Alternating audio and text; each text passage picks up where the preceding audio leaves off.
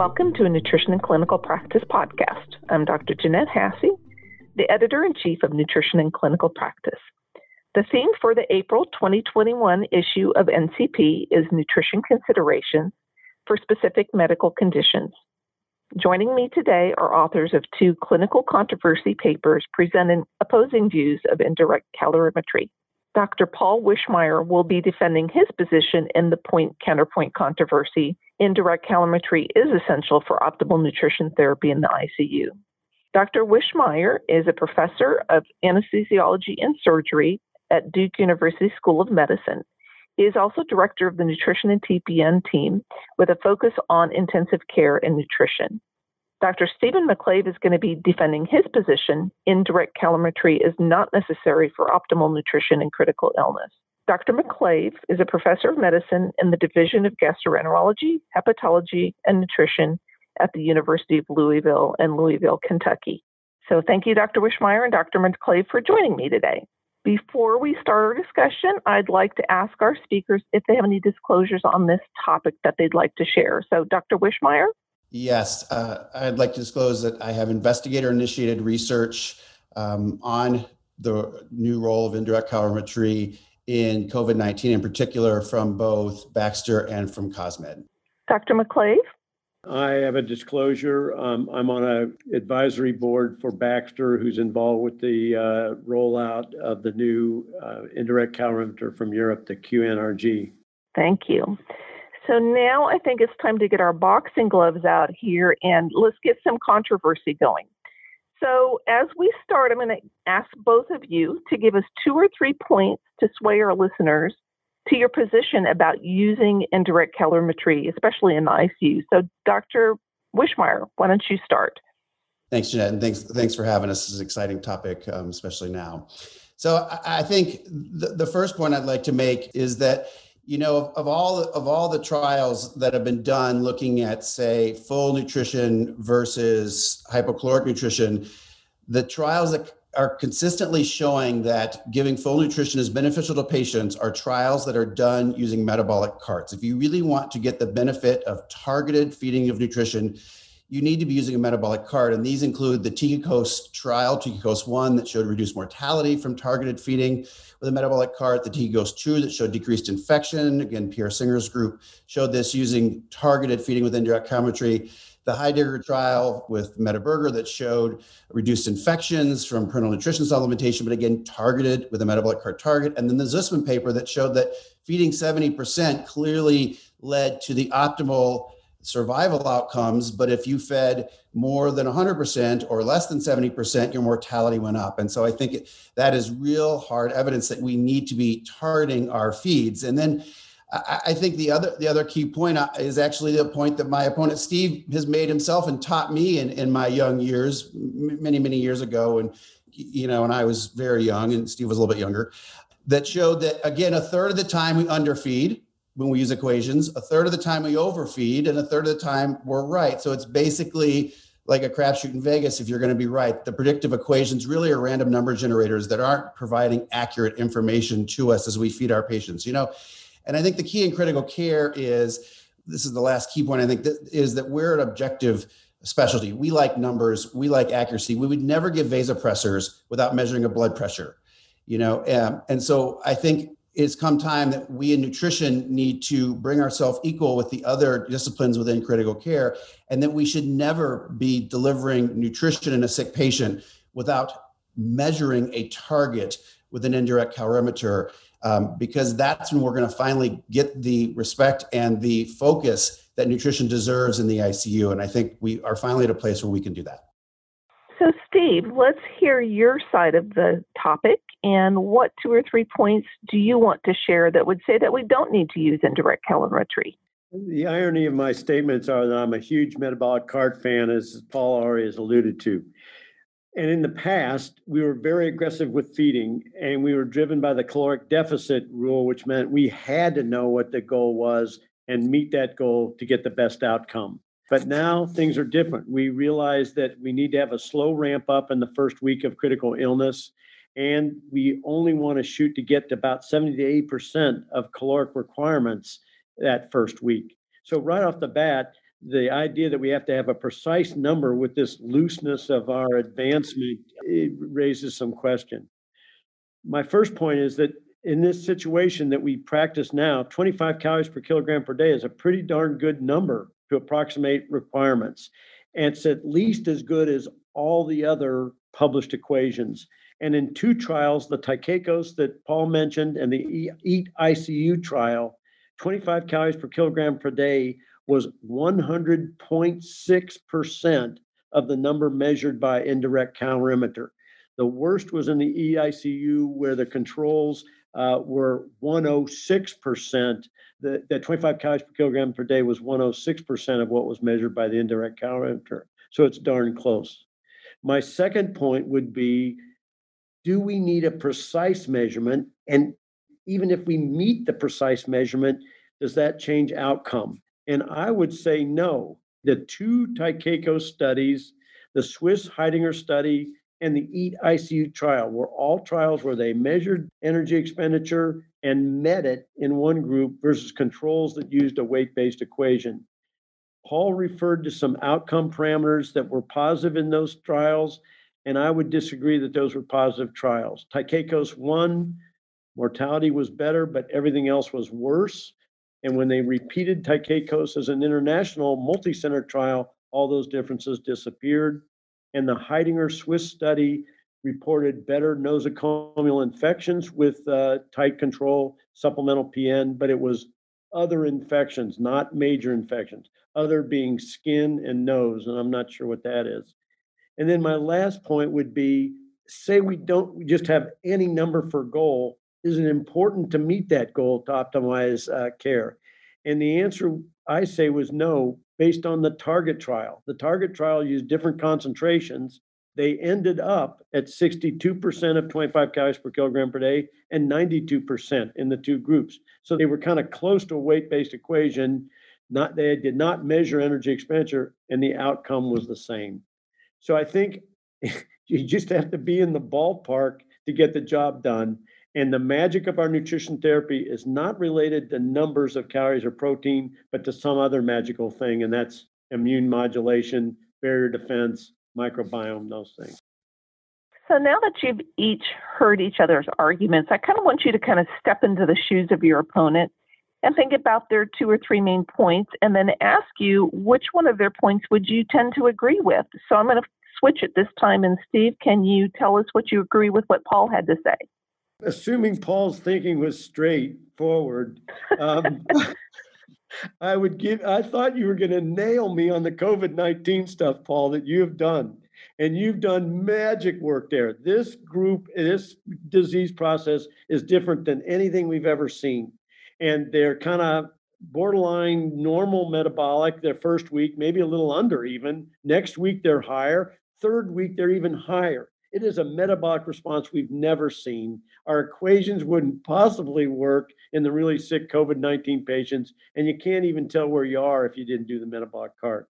So I'm going to use Paul's work to defend his own work, his own comments. So, Paul, what about what Steve said do you think stands true in this discussion? I think his points is and this has been a plague in nutrition trials for years, is we could both look at the same trial and see different things. And the Tykeikos one is a great example that it appeared to save lives to have targeted nutrition, but all the other things, outcomes like infections and length of stay were longer. Now, if you're arguing the other side of that, and Darren Heinlein likes to do this too, you would say, well, people that live longer and end up having more complications and longer length of stays because the people that died sooner died before they had those length of stays and they had those infections and all the other complications that go with living longer. But I agree, it's been a challenge. And I think one of those challenges that I would come back on has been a severe limitation of metabolic cart research to date has been the challenges of using the metabolic cart itself, right? I think the existing metabolic carts we've had for many years have been very difficult to use. I can tell you in talking to real experts in metabolism like Mervyn Singer, he's tried to do research with them and says, they're just not accurate, Paul. I can't calibrate this cart. It's not reading numbers that fit real calibration numbers. So the accuracy has been questioned. People just can't use them. It takes forever to set them up. You have to have a respiratory therapist to use them. Dietitians can't drive these teams on their own too easily because they depend on the respiratory therapists and someone to calibrate them and take care of them. They have not been practical or pragmatic to use, which not only limits their use in research, but clearly has limited their use in clinical practice. And so I think even the research that we can debate whether it shows positive results or not, I think has been challenged by the limitations of the existing metabolic cart technology to this point. And I would like to tease or put out there that I think it's better. And I think the new generation metabolic cart that's been released, that was built as a collaboration between us as academic nutrition physicians with a group that Claude Bouchard, Meta Berger, and I ended up joining as well, and got to work with them, with Elizabeth Diwali and others. We worked with COSMED and ESPN funding to build what we hope is a better metabolic cart. And so this cart we're talking about wasn't just some industry endeavor to make something better. It was an endeavor of academia and industry to work together to make a better device. And our hope is, with better devices and more practical use of those devices, which Steve referred to in our LEAP COVID study, of what we're seeing, these dramatic hypermetabolic events late and hypometabolism early, that's impossible to predict with an equation, because none of our equations can predict that kind of hypermetabolism. I can tell you that with some new data we have. I think the future is bright, and this could totally change, and the opportunities to do research and to change clinical practice are real. So I think what I'm hearing from both of you is there probably is a role for indirect calorimetry, but tell me some situations in which you think it's probably where you'd really want to be able to use it or where it's imperative. Steve, I'm going to let you go first with that. Yeah, two comments. First of all, if you have the opportunity to get a metabolic cart in your career at your institution, jump on it. You learn so much about disease process, the way the body utilizes food, and the response of the body to stressors. And it just makes you such a richer, more underlying understanding of what we're trying to do with nutrition therapy. I think the best use of indirect calorimetry is, number one, in the recovery phase, because we've gotten through the acute and the immediate post-acute phases. We've now ramped up, hopefully, to 100% of caloric goal in addition to 100% of protein goal. And now, as they're recovering, we may want to make up deficits, and to safely overfeed to do that, to meet their needs so they don't continue to lose weight or go into PICS or something like that. That's when having a precise goal means more. If they are failing to gain weight, if they are continuing to have deterioration of nutritional status, the cart is very important. In complex patients, that includes the COVID-19 patients, patients with sarcopenia, large wounds, large burns, I think there all the equations may fall short. I think when there are abrupt changes in clinical status, when they come off the ventilator, if they go on the ventilator, that can be a 25% change in your energy expenditure, up or down, depending on going on or going off. Acute sepsis, onset of organ failure, all these can change demands, and the cart would help. And then finally, situations where there are factors that would just render the equations worthless, amputation. They come in, they're 6 feet tall, and in one operation later, they're 4 feet tall, Anasarca, extremes of BMI. The equations really fall off in accuracy at extremes of BMI, low and high. So this is where you're going to get your big bang for your buck on indirect calorimetry. Paul, what about you? What cases do you feel like you just couldn't live without the metabolic cart? I think Steve made some good points, and I think our COVID-19 data really emphasized this.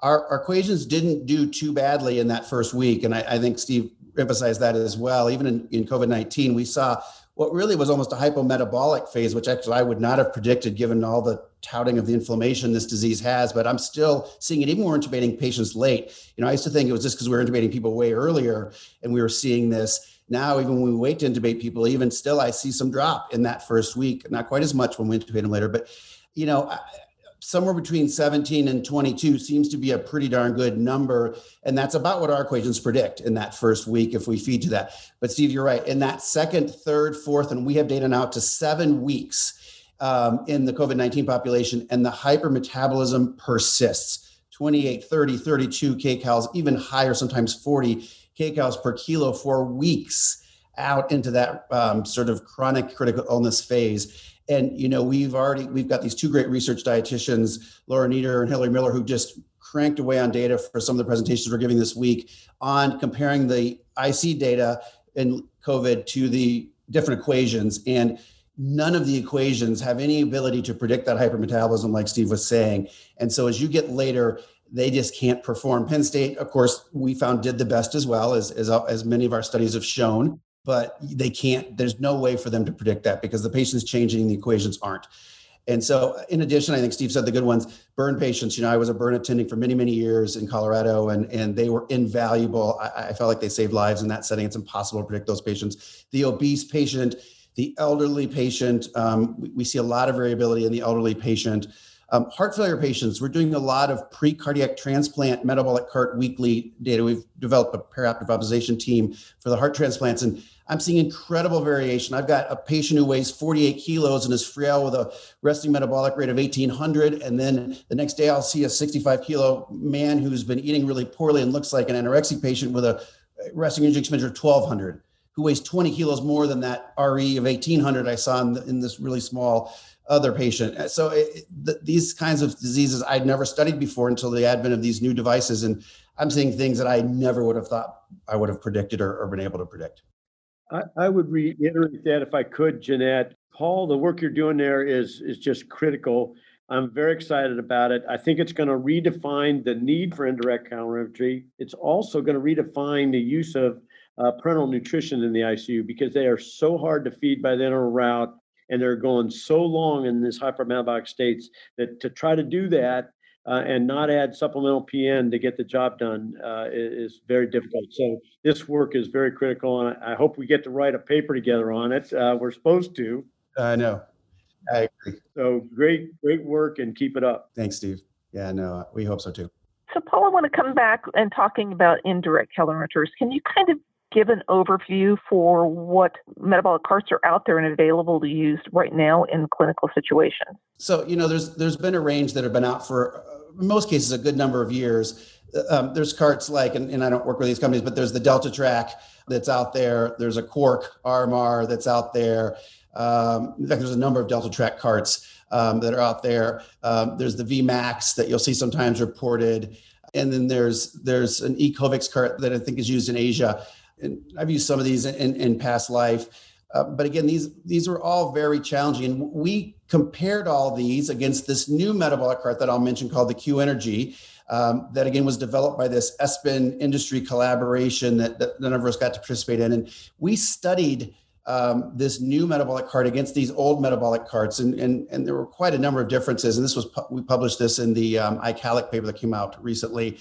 And one of the things we saw right off the bat is the Q Energy can get accurate measurements at steady state in about 10 minutes. And the 10 minutes is just as accurate as 20 or 30 minutes, whereas these other devices take 40 minutes and then the calibration time in front of that's enormous. So, this is a 2-hour process with the old carts, whereas with the Q Energy, it takes about 5 minutes to warm up. It self-calibrates. It measures in about 10 minutes, and we're seeing that in COVID-19. We're doing 10 or 15-minute measurements. The other limitations of the previous carts that many people are probably aware of is they couldn't measure PEEPs over 10. They couldn't do FIs over 5-FiO2s over 60%. The Q Energy, thankfully for the COVID patient, can do up to 70% FiO2. And we've been measuring people routinely at PEEPs over 16 with good steady state measurements that we've been getting. And so I think, the biggest thing that sort of inspired me to want to be the pro in this situation is I think a lot of effort went in to build this new metabolic cart that is user-friendly, simple, practical, exceedingly accurate. It was validated by mass spec and really is now set up to be the cart that an RD-driven metabolic cart team can run and work with in a very practical manner and actually make this possible. And so I think that's the information that, the RDs especially listening, but any of the practitioners listening, this is a real opportunity for us to really bring ourselves into the same level of care than the ICU that the people that can measure their blood pressures and measure every other thing with a Swan or any other device, an Echo, we can do these measurements now too. And I've been really impressed. We have 3 of these devices we've been using at Duke for a year now. And even in the COVID rooms, we've been really impressed with how it works. So Steve, I think in a perfect world, we'd all love to have a metabolic cart in our institution, but what are some of the barriers that have prevented us from having those metabolic carts available to us? Yeah, I'd point to a couple things. Number one, the training. The training can seem formidable, but it's not, particularly if you approach it as a team. In 1987, some of you probably weren't even born then, but I went out to California with a pharmacist and a respiratory therapist and myself. And between the three of us, learning it together, I mean, they talk about oxygen consumption, carbon dioxide production. I go, what's a V with a dot over it? I'm a gastroenterologist. What is that? And we learned that together. And so don't shy away from the training. The cost is the big thing. And at our institution, we're trying to get a metabolic cart again, a new one. We also want to get one of the systems, GPS systems for tube placement. And the administration shies away from a price tag of $25,000 or $30,000. This new one, this new indirect counter Paul's talking about is about half the cost, which is a move in the right direction. But cost is a rate limiting step. Some of these carts can either measure you on the mechanical ventilation or room air, but they can't measure on supplemental O2 like nasal cannula. And especially with COVID, with all the, there's so many are measured with a nasal cannula. And I don't know if the Q Energy can do that or not, Paul, but that's a barrier. Standardization, the process is not standardized. It could be easily standardized if we got some guideline committee for it, but how often do you test? When do you test when there's a change in the clinical status? And even though the manufacturer validates their instrument, can you validate the measurements that your machine is making is an issue, particularly if you're going to publish with it. And then the final thing is the fear factor. This is not in everyone's comfort zone on an addition support team. And I can't tell you strong enough, don't be afraid of it. Embrace it, go after it. Your life will be richly rewarded by it. Just to touch on Steve's question, that is still a challenge. The Q Energy device, like many of the existing devices, doesn't know how to deal with nasal cannula oxygen, right? It's a device that one of the things that makes it so precise and fast acting and easy to use is it's a 30-second sampling device. It's not a breath by breath device like some of them are, which also is what improves the cost and simplicity. So it needs to know what the FiO2 is, which on a ventilator is easy. It can measure the FiO2 because it's controlled by the ventilator. Or if it's room air, and it can work with a hood or a mask.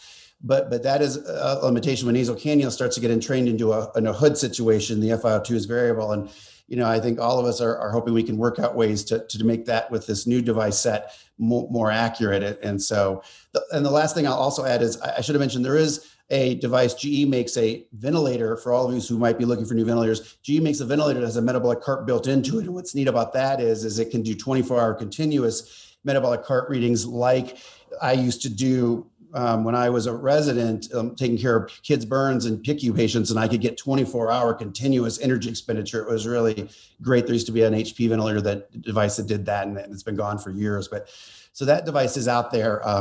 Costs more, and that's one of the limitations why we didn't end up with one at Duke, I think. But it is out there, and I know some people who've done some neat stuff with it. So I'm going to bring us back to reality because, we would all love to have a metabolic cart, but we know there's a lot of places who don't and will hope not. So what kind of tips can you give our listeners for those who don't have metabolic carts and how you would recommend that they determine caloric requirements in the absence of having indirect calorimetry? I'm going to touch on it, Steve. I think you're going to say similar things. I think, that in that first week, right, some of the basic Aspen equations and the numbers work pretty well. I think 20 kcals per kilo, maybe 20 to 25 in the non-obese and around 20 in the obese patient, at least in our COVID-19 patients. And I think this is going to be true elsewhere, is a reasonable place to start. And then I think in the intubated patient, we're finding in COVID-19 and the other literature by Frankenfeld and others has shown that the Penn State equation probably performs the best, with the limitation that it doesn't have any ability to account for the hypermetabolism we're seeing in COVID-19, which, may be unique, but I wonder if it isn't happening in some of our other ICU patients. And so it's really variable. We saw days where the patient would be 1,800 calories and the next day they'd be 3,400 calories 2 days later. And so there's incredible variability and risk of under and overfeeding in those ranges later in care after that first week. And so I think that's the real challenge. But I don't know, Steve, what you think. The Penn State probably performs the best in most of our literature. I would agree on the simplistic weight-based equations, and whether you use 20, 22, 25 is not critical. And the beauty of it is its simplicity. Yeah. There are over 200 of these equations, and you'll pick up a paper and it'll be by David Frankenfield from Penn State, and then shock of all shocks, the Penn State worked the best. It's his equation. It's true. They tend to measure, they derive the equations in their ICU, then they come back and test it on a second population to validate it. And that shows it's validated very well because it's similar population. Then you take it to another institution to look at accuracy. And that's where it falls down. And the Penn State is a darn good one, but it doesn't beat time after time the other ones. And they all of them have an overall accuracy about 40%, getting within 10% of what you measure by the cart. So I think David Frankenfield does fabulous work. I think the Penn State equation's a good one. I can't say it's better than all the other ones. The other thing is there's no substitute. Pick a number and focus on tolerance, focus on the interruption in the feeds, watch a daily physical exam. By the time you get them up to goal and are starting to get them into the recovery phase, you may be able to get accurate weights. You got a lot of things to focus on, not that you've got the right published equation. But I think we hope, Jeanette, that with these new calorimeters, that someday soon maybe all hospitals will have the ability to have this, and and it does more than just measure energy expenditure. I mean, the other population I was thinking of that I found it very useful in is the tough to wean patient on the ventilator, right? When you're weaning, we caught somebody who we were just looking at as a control patient for some of the studies we were doing, and her RQ was 1.1, and we'd been weaning her for like 2 weeks. We couldn't get her weaned from the vent, and our RD, Leslie Murray, in our ICU made some adjustments, reduced her carbohydrate intake with a change of formula, and we had her extubated 2 days later. I never would have thought we were overfeeding her in carbohydrates, but we were, and it was a miss. And then two other quick things. We've got some data in our initial COVID data set that RQ in the first week looks like it may be statistically predictive of length of ventilator time and mortality, even perhaps in these patients. And in that Zussman paper, lower energy expenditure averages over time was also predictive of mortality. And so there's some neat prognostic things, and the RQ is an undervalued part of what this data gives us that I think can really help with weaning of the ventilator. If the patient's underfed, you can often see it, or if they're being overfed and they won't wean from the vent, they're making too much CO2. I can think of a patient off the top of my head that it helped recently. So, this is the other values of really knowing what's happening.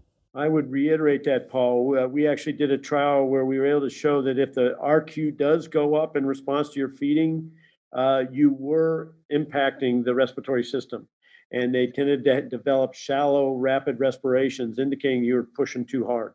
So it doesn't surprise me what you found. That's why these patients fail. These patients were tachypnic and that they couldn't quite wean, and it mattered what we fed them. Did a hypometabolic response predict better mortality or worse mortality? So a low RQ early in the first week, at least in our initial data, and again, this is initial, predicted increased mortality and increased time on the vent. Whoa. So we kind of thought maybe that, these RQs like in the 0.7s and ranges and less than 0.8 often. And we kind of thought this is a patient that's really catabolizing, that's really doesn't have any reserve substrate. These are hypotheses, of course, or just is in a starved state, maybe is malnourished at baseline. Or maybe metabolically doesn't have the flexibility to adapt to use other substrates well. These are all hypotheses, of course, but there is another paper in Critical Care that was published in last year in sepsis patients that showed that if you didn't transition your RQ, if you had an RQ less than 0.8 consistently, that seemed to tend towards worse clinical outcomes as well. So there's another paper that's hinted at this, not quite the same way we're doing it, where we're looking at just the first week. They were looking at trends over time, but there seems to be some hint in the RQ around outcomes that may be predictive early on. And Reuben Singer's kind of hinted that to me before in his work, but we're seeing it so far. We'll see if we continue to see as we enroll patients. That's the magic of the metabolic cart, is that it's a keyhole into the workings of the human body in response to injury. It's just fascinating. Well, and I think this whole discussion is focused on calories, and we haven't even touched on protein or some of the other things, and that could be a whole nother topic right there. But before we close, are there any other final comments that either of you guys want to share with our listeners today? I'll go first. I've always said this, that the metabolic cart coaches nutritionists. And when I go around to different hospital systems, I can tell when somebody's had a metabolic cart at some point in their training because they have a fuller understanding. They're more accurate in the design of their regimens. They're better nutritionists. And I think it coaches you to be a better nutritionist for a variety of reasons. Paul? Yeah, and I'll say what I started with too, and I still think it's true. I think, we've always lacked perhaps, and I think sadly RDs have said this to me for years, we just don't get the respect or focus that the other organ systems get. And I think some of that has been because we just haven't had the objective numbers. Again, as I go back to the same statement, we wouldn't give vasopressors without measuring the blood pressure.